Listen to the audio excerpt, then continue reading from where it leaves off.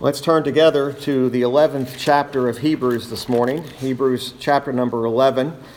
We began this chapter last week primarily looking at verse number 1 and defining what faith is and dealing with the realities of how we are to view faith and how faith is to be demonstrated. This morning we want to deal with the first 6 verses. And I want to deal with the subject this morning of the nature of faith. The nature of faith. So verse 1 will be a repeat of what we read last week. But let's begin there in verse 1 together.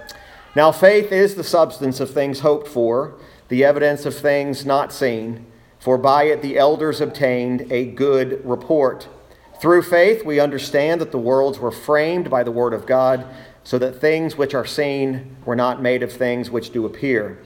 By faith, Abel offered unto God a more excellent sacrifice than Cain, by which he obtained witness that he was righteous, God testifying of his gifts, and by it he being dead yet speaketh. By faith, Enoch was translated that he should not see death, and was not found because God had translated him. For before his translation, he had this testimony, that he pleased God.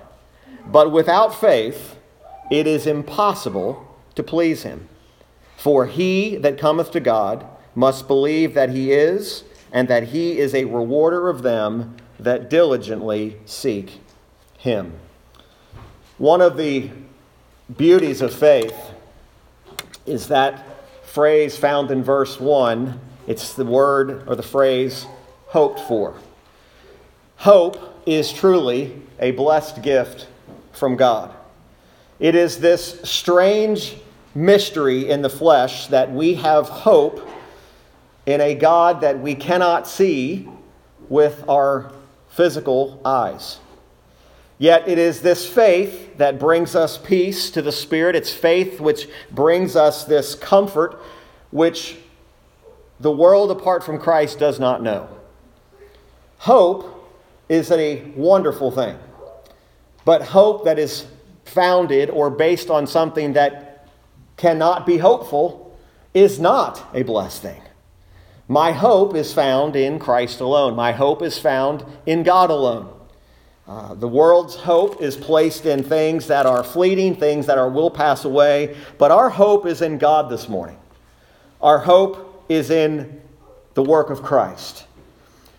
We see the nature of our faith and its principles are being declared even in these opening verses of chapter number 11. Faith is always directed at Christ. Faith is always looking Christward, if you will.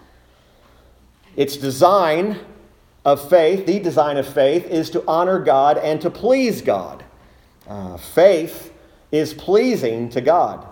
Verse 6 says, without faith, it's impossible to please God. So we know that this is vitally important. We cannot please God apart from faith, which completely undermines all of man's thoughts of thinking, I can do things that please God.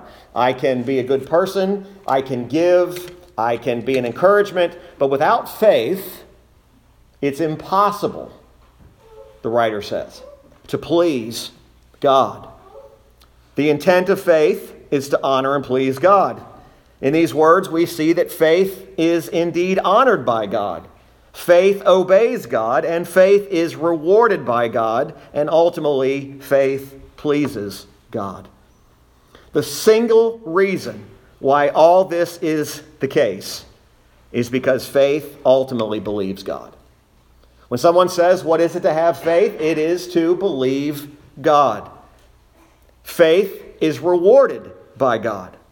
All the works that flow from faith please God because faith is to the honor and to the glory of God. That's why it pleases him. Faith is designed, and by its very nature, to put all the glory upon the head of Jesus Christ. Faith is not a nebulous idea. Faith is not what I want it to be. Faith is designed to give glory to God. Now, by way of context and overview, you'll notice that verses 2 through 5 begin what's referred to often as a catalog of various people who pleased God. Now, one thing I want us to remember, oftentimes we approach this passage and we say, these are people that pleased God in the past. But let's make something very, very clear. They not only please God in the past, but they continue to please God. In other words, their presence here on this earth is no longer, but they are in the presence of God now, and they are pleasing God. Our faith is not just temporal. Our faith is not just for this life. It's not just something that we're pleasing God now, our faith. Faith is eternal. Faith will go on in an everlasting manner. We will be faithful people even in heaven. We will have this faith that is pleasing to God, but we have to understand where this faith comes from. Now, the first people that are mentioned are often the most overlooked, and the first people that are mentioned are in verse number 2. They are simply referred to as the elders. Now, these elders has nothing to do with their age, and it really has nothing to do with the church office of an elder. It refers to those who in ancient times believed God. These elders believed God. It means they had faith. What does it say about them? For by it, the it refers to the faith, the substance of things hoped for, the evidence of things seen, and by that faith they obtained a good report. Notice it doesn't say anything that they did. It doesn't say that they did anything to get a good report other than referring to they believed God. Now, there are a couple people we will look at this morning. We see Abel is mentioned, we see Cain is mentioned, and we see a man by the name of Enoch is mentioned. It is said of these, and it is said of them, that they received a good report. But understand something, this good report is from God. This good report is not from themselves, it's not from other people. It is God declaring that these men, these elders, received a good report. The basis of this report, this basis of this announcement of a good report, is because it lines up with what verse 6 says. But without faith, it is impossible to please Him. That means these elders received a good report because they pleased God by faith. Note that this is a general statement. There is not a single work that's being pointed out as to the reason why these elders received a good report. Just simply they received a good report. The only evidence that we're given is that faith was the reason they got a good report. It puts to rest all the ideas of it's my works that please God. It's what I do that pleases God. No, it's the faith that actually pleases God. Now, there are works that we do. There are things that we do, but it's faith that pleases God. We'll see an example, a very clear example with the story of Cain and Abel, which demonstrates what faith really is. The reason that there's no work being recorded here for these elders is because the very work that they did, or the very thoughts that are here, is their faith. Faith in what?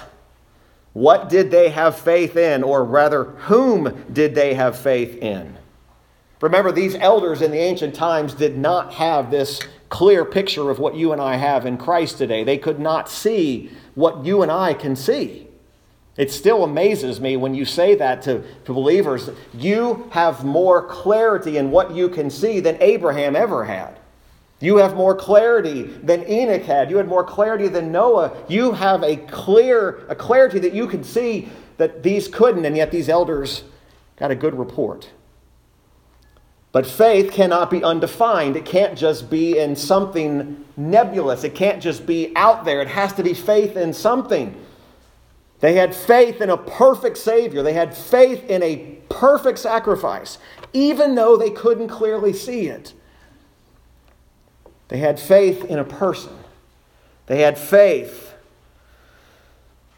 These elders were said of receiving a good report, which also implies that they were accepted by God as being faithful. And they are in Christ, and they are still in Christ. They obtained this good report by faith. Now remember, where is faith? Faith is the gift of God. Faith was given to them by God. He's not just honoring faith as a concept, but rather he is honoring that which has been employed by these recipients. In other words, they acted in faith. Now that's very important, because if we get this backwards, we'll begin to think that salvation is based on works. And you'll get the idea that Abraham was saved the day that he took Isaac up to Mount Moriah. The reason he took Isaac up to Mount Moriah is because he was already a man of faith. That did not save him by taking him up to Mount Moriah. He took him in faith because he had faith in God. That regardless of what happened on that mountain, it wasn't his work that saved him. That work was a work of faith as a result of the faith that he possessed. Man is trying in all ways to try to conjure up his own faith. He's trying to find ways to make himself faithful. Faith is a very interesting concept. We have faith every single day in something. I've used that crude illustration with the 5th and 6th graders that I teach. I've used the illustration of the faith that we place in a bridge when we cross a bridge. We don't stop the car and wonder, is the bridge going to hold me? We don't wonder, did the engineers do their job? Now, some people do, I guess. There are people, every time they cross a bridge, they said, I wonder if this was inspected recently. And they look at the bridge and they say, look at the rust. I think those bolts are coming loose. That road looks cracked. I don't want to go across that bridge. But we often cross over these things and we're just doing that. That is putting faith in the people responsible for that bridge. Now, whether we think about it or not, some are more frightened of that than others. I know for a fact some in this room are very, very, very frightened of bridges. As a matter of fact, they would avoid the bridges if we could. But it takes too long to get places if we avoid the bridges. But there's an act of faith in every aspect of our life. We have faith that we're going to wake up in the morning. We have faith that we are going to have an afternoon, whatever it is. There is these aspects of faith. So it is an interesting concept. But notice that faith defined is in verse 1. Faith is the substance or the essence, as we looked at last week, the assurance or the certainty of things hoped for. True faith is certain. It's certain of what? The things that we hope for. The evidence of things that we do not see. It's first the very ground, the essence, the substance, the certainty, the proof of invisible things that are anticipated. That's what faith is. We're anticipating what we will see, not what we see now. This aspect of faith has to do with not our feelings, but has to do with the doctrine and the promises of God, what God has declared himself to be. That's why faith, again in verse 6, says, without faith it's impossible to please him, for he that comes to God must believe that he is. Faith believes what God has declared himself to be. Not a modified version of it, not man's depiction of it, but to believe, to have faith, is to actually believe what God has declared himself to be, not what man wants him to be. Faith is believing.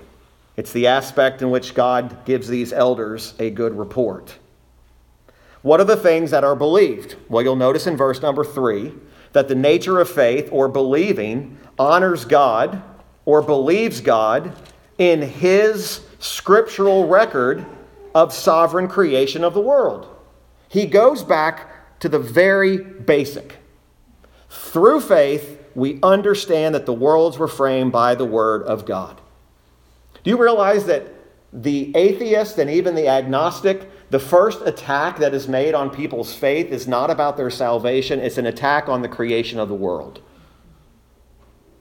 Because that's the very first thing that he deals with. Think about all the things and acts of faith he could have talked about. And he said, through faith we understand that the worlds were framed by the word of God. He goes back to creation. He doesn't go back to a great act of faith. He doesn't go back to something one of the Bible heroes we read about. He says, no, faith is this. The elders received this good report. Through faith, we understand. Now, understand is an interesting word. We see that it's through faith we understand. Why or what do we understand? It is through faith, through the record that God has given us concerning the creation and the making of all things, that the believer understands that this is true.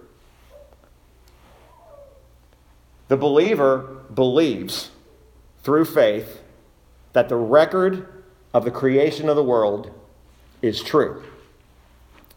Prayerfully, if you're a believer here today, you've already settled that. That should not be a struggle in the life of a believer about whether creation was literal and did God create this world? That should be settled a long time ago. And you say, well, I just can't settle it. You settle it by believing the declared word of God and what God says about the world. In the beginning, God. It's one of the most basic things. But what has happened is human logic has entered into the equation. Man has begun to think, I'm smarter than God. And he tries to introduce science. Science disproves God. Science has never disproven God. The man or woman of faith doesn't even look to science for proof of or not of God. There is no scientific experiment you can give to me that's going to make me question God's creation. I don't care what evidence you give me, because I'm going to tell you your evidence is flawed to begin with. Because it's starting from a wrong starting point. It's starting from man's human logic. This must be so. It's kind of like the whole idea of the Big Bang Theory. How does something that doesn't exist explode into something? It's a basic question. Something that isn't here exploded into something. Well, in order for it to turn into something, something had to explode. Well, the Bible says that God created the world. What did he create the world? He created the world out of nothing. How does he create out of nothing? That's what God does. God creates the world. Why? Because the Bible says that he did. So it's through faith that man understands this record. In John 3:33, our Lord makes, you don't have to turn there, he simply says, he that hath received his testimony hath set to his seal that God is true. In other words, man confirms that God is true by his belief. Faith believes God. Faith believes. Faith believes even in the realm of human logic. You realize that faith does not even address the logic of the human. He never says, I want you to use your logic to work through these things. I want you to intellectually arrive at a conclusion. Faith is not logic. Now, it doesn't mean that logic doesn't play a part in our lives, but when it comes to this faith, he says this isn't about logic. This isn't about you arriving intellectually at this. You if you just approach creation logically, you could convince yourself that it doesn't logically make sense. And kids have gone off to colleges and they've been talked out of it. And often they're talked out of it, sadly, because some professor gives them scientific proof from a flawed experiment. And nobody asks the questions.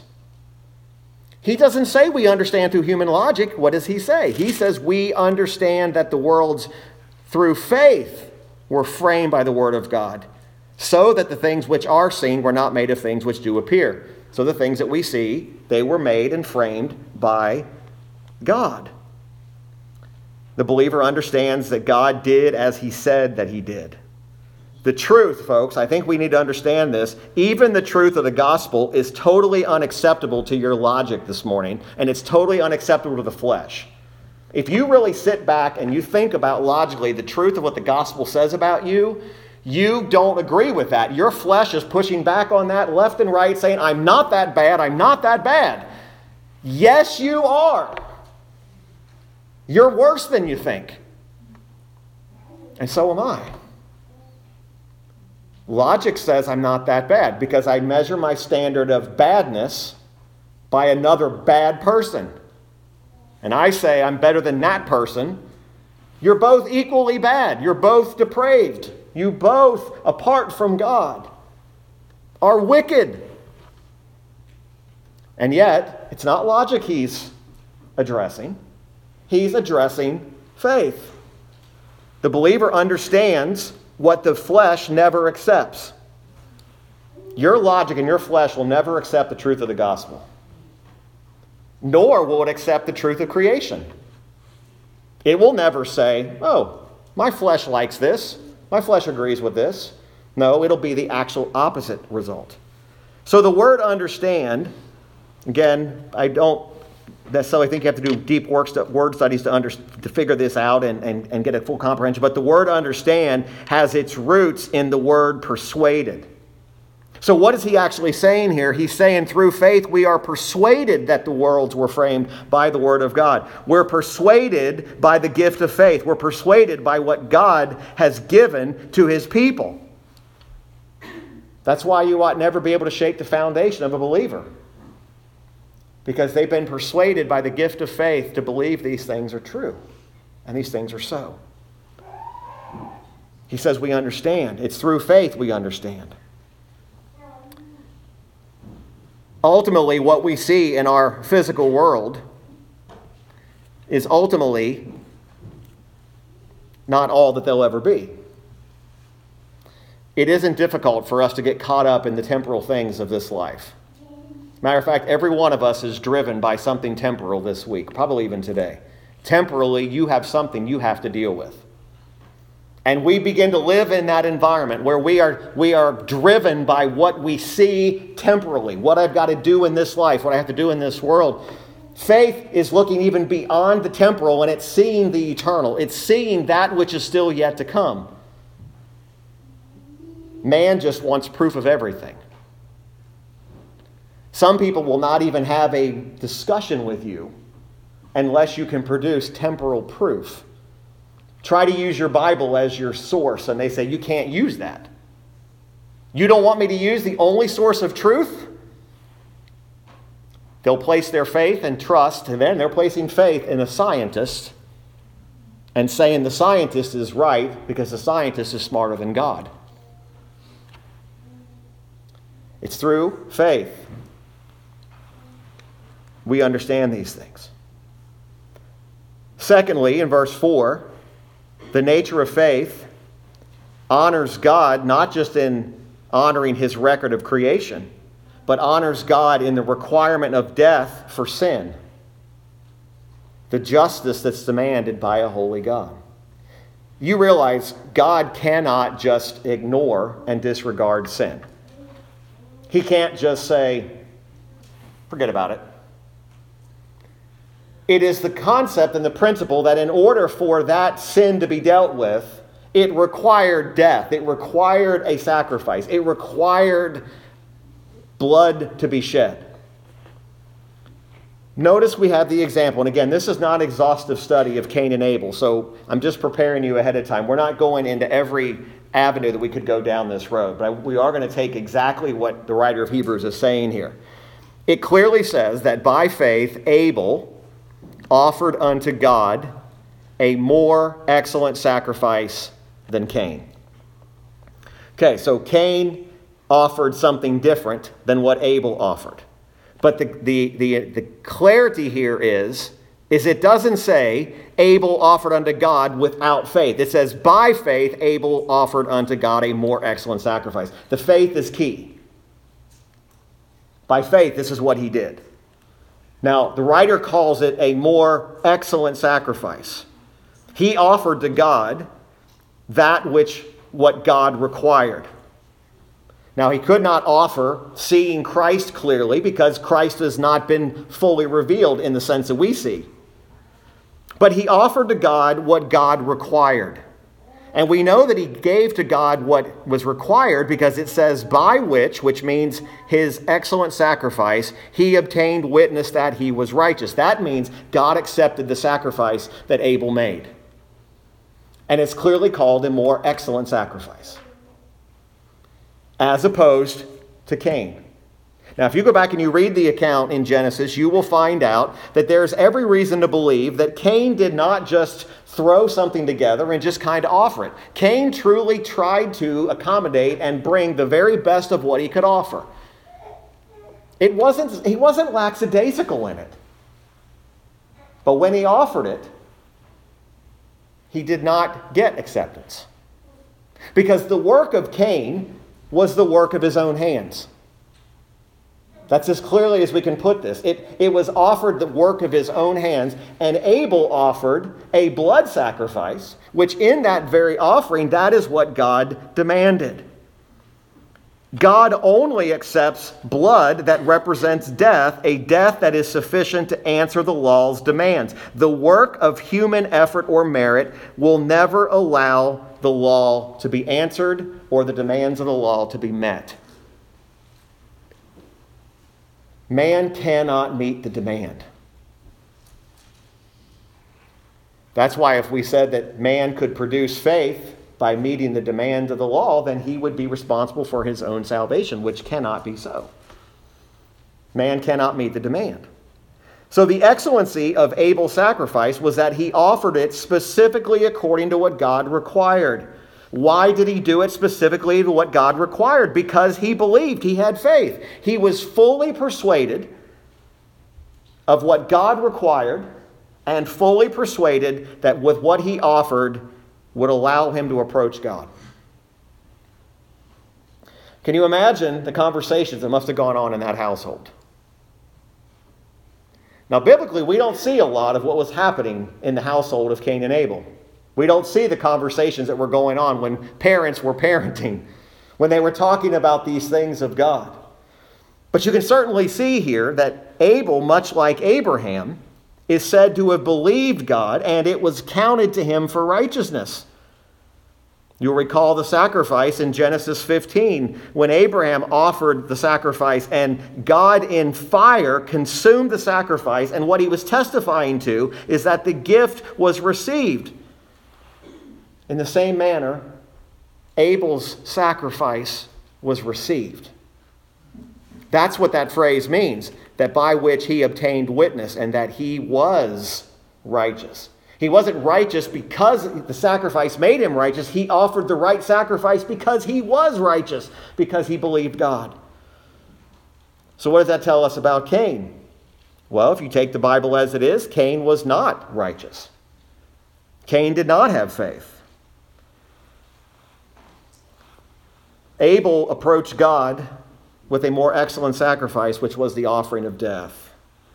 God testified that his offering was acceptable. Isn't it interesting, this last phrase in verse 4? God testifying of his gifts, and by it he being dead yet speaketh. It's still teaching today. That's what that means. Abel's been dead for years, and he's still teaching us. He's still teaching us about what is acceptable with God. Did Abel fulfill the requirements of verse 6? Did he please God? Yes, because he had faith. Why did Cain not please God? Because he had not faith. Abel believed God, and it was proven by the fact that even though he's physically dead, he still has a spiritual voice. I can imagine, and again, we cannot point to Scripture in verse, and so I'm not declaring this as Bible truth that you have to take as if some new revelation. I'm not saying that at all. But some understanding of Abel had to have been that God accepts sinners only by blood alone. It had to be part of his conclusion. Because it was the sacrifice of blood that led to the acceptability. Without the blood, there had been no acceptance. Knowing that God accepted Abel and not Cain, you know how the rest of the story goes, hopefully. Cain killed faithful Abel. Cain rises up against his brother and he kills him. Cain ultimately becomes a marked man and he loses everything. I don't think anybody, I've never heard a preacher ever, I've heard some crazy things. But I've never, ever, ever heard a preacher say that Cain was a man of faith. Or that Cain somehow was acting righteously. No, I believe Cain, his offering, had no validity with God. Now, the modern church might be moving that way, where it just says, just be sincere, give the best of your fields to God, and He'll accept you as you are. That's not biblical. God is not going to accept even the very best of your offerings. He didn't accept Cain's because it was not done in faith, and it was not done according to what God required. So if I think that I can somehow be acceptable to God in something that I can do that is separate from the blood sacrifice of Christ, from what He accomplished on the cross, I am believing the worst lie I could ever believe. The worst thing you could believe today is that you can save yourself in any fashion, or to even think you have a part of saving yourself. That would be the worst thing you could believe today. That's worse than believing something else about who you are. But to believe that you can be acceptable to God without faith. It would be a travesty to think that God would change who He is to accept a sacrifice that He didn't require. God said this is the way it is. All throughout the Old Testament, the sacrifices that were acceptable in the temple, the sacrifices acceptable in the tabernacle, blood had to be shed. The principle was always there. The blood was required. So we see that even in every one of these actions in this chapter, and as we read forward, Hebrews starts at creation, and it brings us all the way to the place of these acts of faith being carried out. His sacrifice is still testifying to us today. Faith is eternal. We're not going to lose faith when we graduate into heaven. We're not going to have no faith. Faith is not just for the past. Faith is now and for the future. It is that very faith. Well, what is the nature of faith's reward? Verse 5, the reward of faith is the presence of God. By faith, notice we have so little about this whole interaction, but by faith Enoch was translated that he should not see death. Now, was he translated did he not see death because of anything that he did? Was it because of a work? It said that he should not see death and was not found because God had translated him, for before his translation he had this testimony, that he pleased God. Faith. Without faith it's impossible to please God. When Enoch was translated without dying into heaven, he had this testimony. He had faith. He believed God for who He said He was. Folks, the reward of faith is the presence of God. We're in a reward generation. We are in a participation generation. We are in a generation that everybody wants a pat on the back for just doing something. We're in a situation where we simply say, look, I deserve something. I deserve some recognition. I deserve this. And yet, the ultimate reward of faith is to be in the presence of God. I'm still astonished at the account of Enoch's translation. I'm still astonished by how you look at it. You have to sit back and you have to admire what God did. Because we think about this, even as I was reading in Ecclesiastes this morning. There is an event unto all. And it talks about death. Enoch avoided all of that. That's astonishing to me. What is man's greatest fear? Man's greatest fear is death. If I was to pin you down and say, what is your biggest fear in life? Ultimately, everything runs back to that same thing, the fear of death. And yet we're told biblically, we should not fear death as those who have no hope. Because we have the hope of the resurrection. We have the hope of a reunion with our Savior. We have the hope of reunion with loved ones. We have the hope of being in the presence of God, seeing Him as He is, and ourselves being without sin. Folks, that is a grand reward. People get caught up in, what's the rewards for serving God? Listen, the great reward of faith is the presence of God. But do you realize that that's not just something we're looking forward to? You have the presence of God every day by the presence of the Spirit in your life. Every moment of you that you breathe, you have God dwelling within you in the Spirit. The reward of faith is the presence of God. I have God living in me.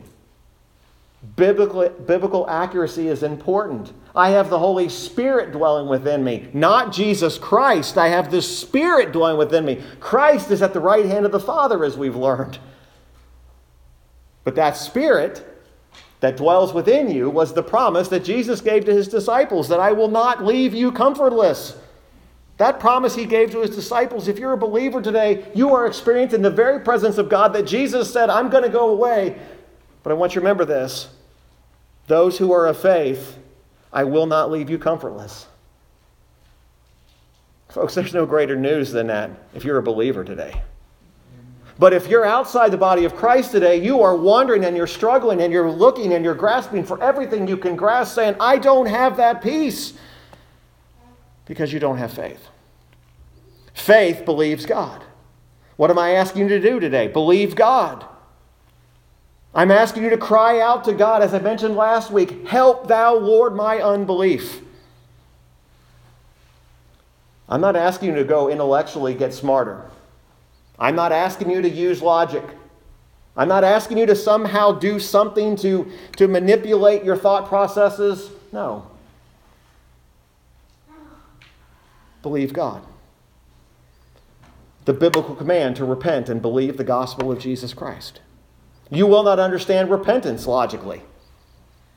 Your flesh hates the fact that I even said repentance.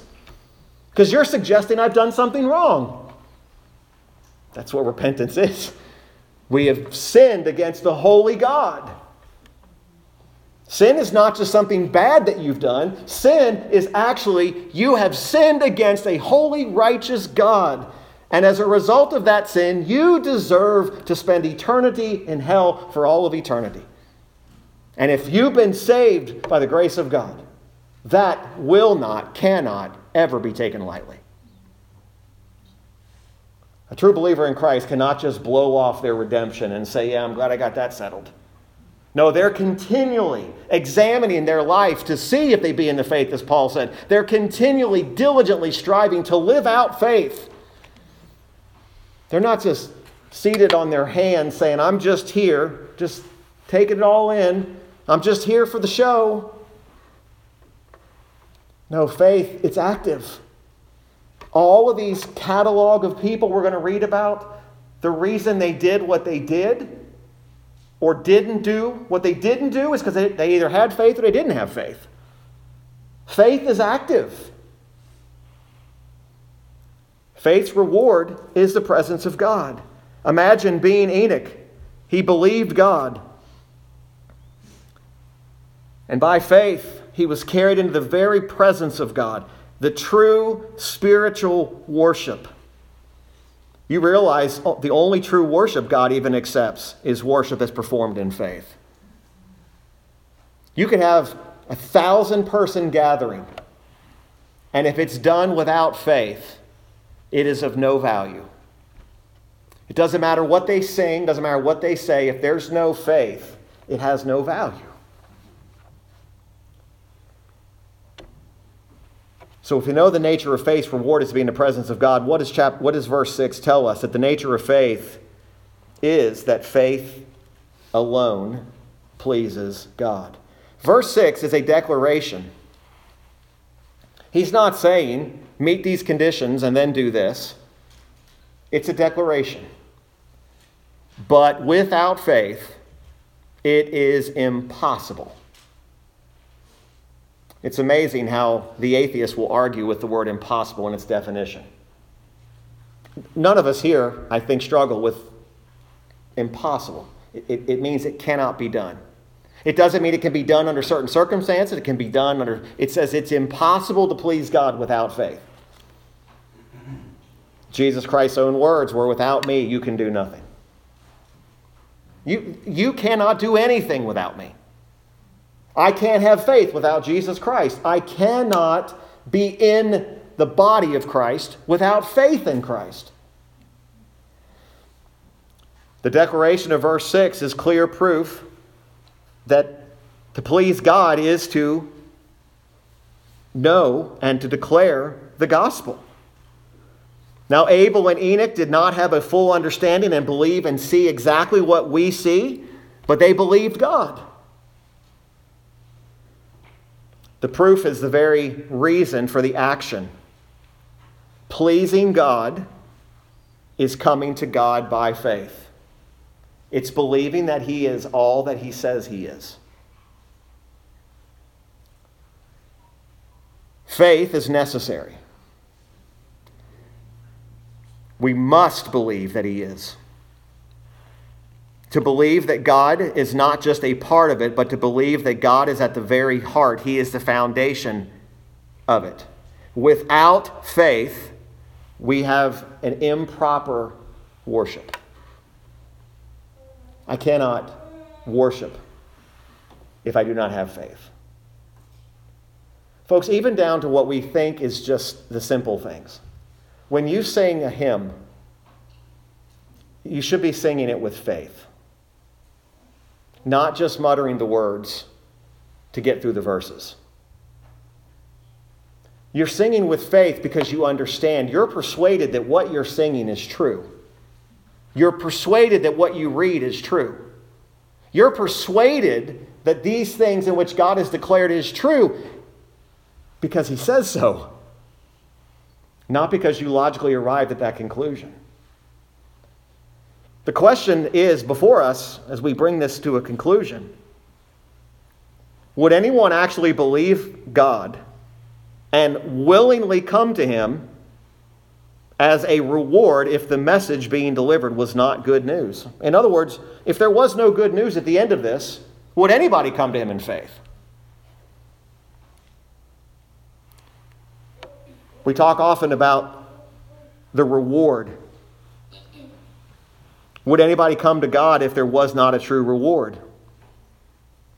Would it be a reward to say, if you come to God, but beware, He might at some point cast you out? That wouldn't be much of a reward, would it? But He promises that those that are in my hand, they will never, ever, I will never let go of them. Ever. Folks, I cannot make that promise. We can't even make that promise in our human lives. Right? We can't. We can say it. We can promise and say, I'm going to do this, I'm going to do that. But we cannot 100% certainty be sure we'll hold that. But when God says, none will I cast out, He means exactly what He says. He who comes to me in faith, I will in no wise cast out. The person that struggles and asks the wrong question, the question today, and the question every time the gospel is given, that you should be asking yourself is not, am I elect?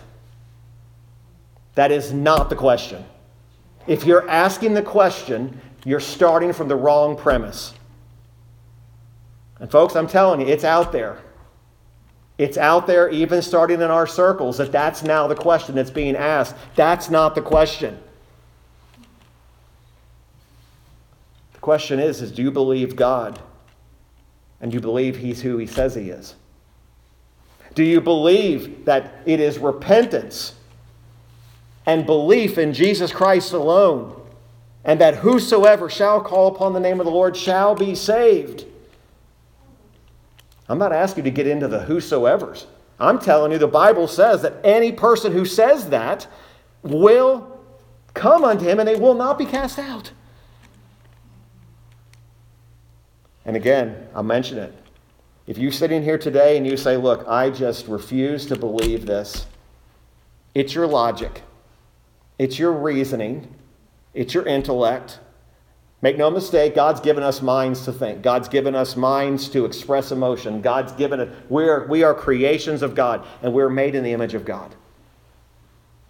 But you have to understand, intellectually, you are never going to arrive that you need Christ. And I can't say it strong enough. Help thou my unbelief. If I'm sitting here today and I refuse to believe this, I will not believe, beg God to open your eyes. And the moment he opens those eyes, you are going to run to him, and you're going to run to him, and you are not going to turn back, and you will say, I am not leaving you. Folks, I've said this many, many times. I spent a lot of years, many years, never truly understanding what my salvation was really all about. Salvation was always about me, not about his glory.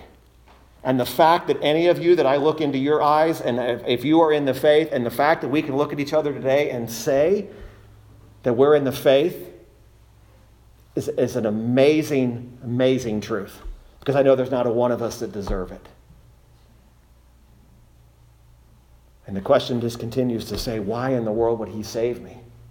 If I'm not bringing him true value, I'm not making God better, I'm not making God any worse. But the continual thought is that every soul that is brought unto him brings glory to him. It's not even the main purpose of God to save you from hell. To save you, the reason he saved you is for his glory. But yet I plead with you that are here today that say, I don't have faith. I can't make you. I tried this for a long time, by the way. I tried for a long time to make people believe. I can't do that. I can only declare the word, and God has to give you that faith. God has to open your eyes. But I certainly see nothing wrong with begging God to help you believe. Help me to see this truth. That's the nature of faith.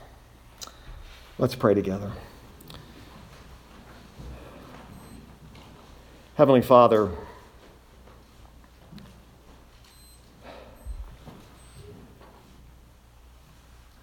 we stand in such great need. And Lord, we're burdened for the world outside of the church. There's no doubt about it. But Father, I think we are also burdened for inside the churches all across this world. Churches that are, and maybe individuals who are sitting what they believe to be securely. They're meeting together, they're worshiping, but there is no faith. Father, I pray that today we would see this marvelous truth and understand that without faith it is impossible to please you. Lord, I pray that through this study we don't just look at these examples of people and make them heroes, but we look at their actions based upon who they believed. And Father, it will be tempting for us to want to get into all the details of every single one of these individuals' life, but may we ultimately see your purposes in it. And Lord, again, our greatest burden today is for those that are outside the body of Christ at this moment, those who are struggling with unbelief, those who just don't even know where their hope is, and maybe nobody knows. And Lord, we as believers, we intercede and beg and ask through Jesus Christ and his merits alone, that according to your perfect will, that eyes would be opened today, ears would be opened to receive and understand these truths, that our logic would be put aside, our intellect would be put aside, and that our flesh that is fighting so desperately against these truths would through your power, through the Spirit, would give way to the truth that's been preached here today. Father, we do love you. And those that are secure in your arms and in your hands, we are grateful for it. But Lord, may we not just rest and not have a faith that is not active. Our faith should be active. May we be found faithful in giving the gospel and praying for our loved ones and meeting the needs of people. May we not become so blinded to our own plight that we ignore the needs all around us. Father, we do pray that if it is your will, that you would awaken this nation, that the gospel would spread like wildfire through this country, and that we would see and hear accounts of people being gloriously saved and accounts of all glory being given to God. Man doing away with his own self-centeredness and doing away with his false works-based salvation, and all glory being given to God. But we also know, and we submit to your sovereignty and your providential hand in all of these things. You will do what is always right. And I pray, Father, that we would submit to your will and your authority in every area of our life. Father, we praise you and we thank you for this time we've had together. May we never take a single gathering of the church lightly. May we see the great value in the church as we've learned about today, that Jesus Christ died for the church. And may we never, ever, ever think less of it. We thank you and we praise you. It's in Christ's name I ask these things. Amen.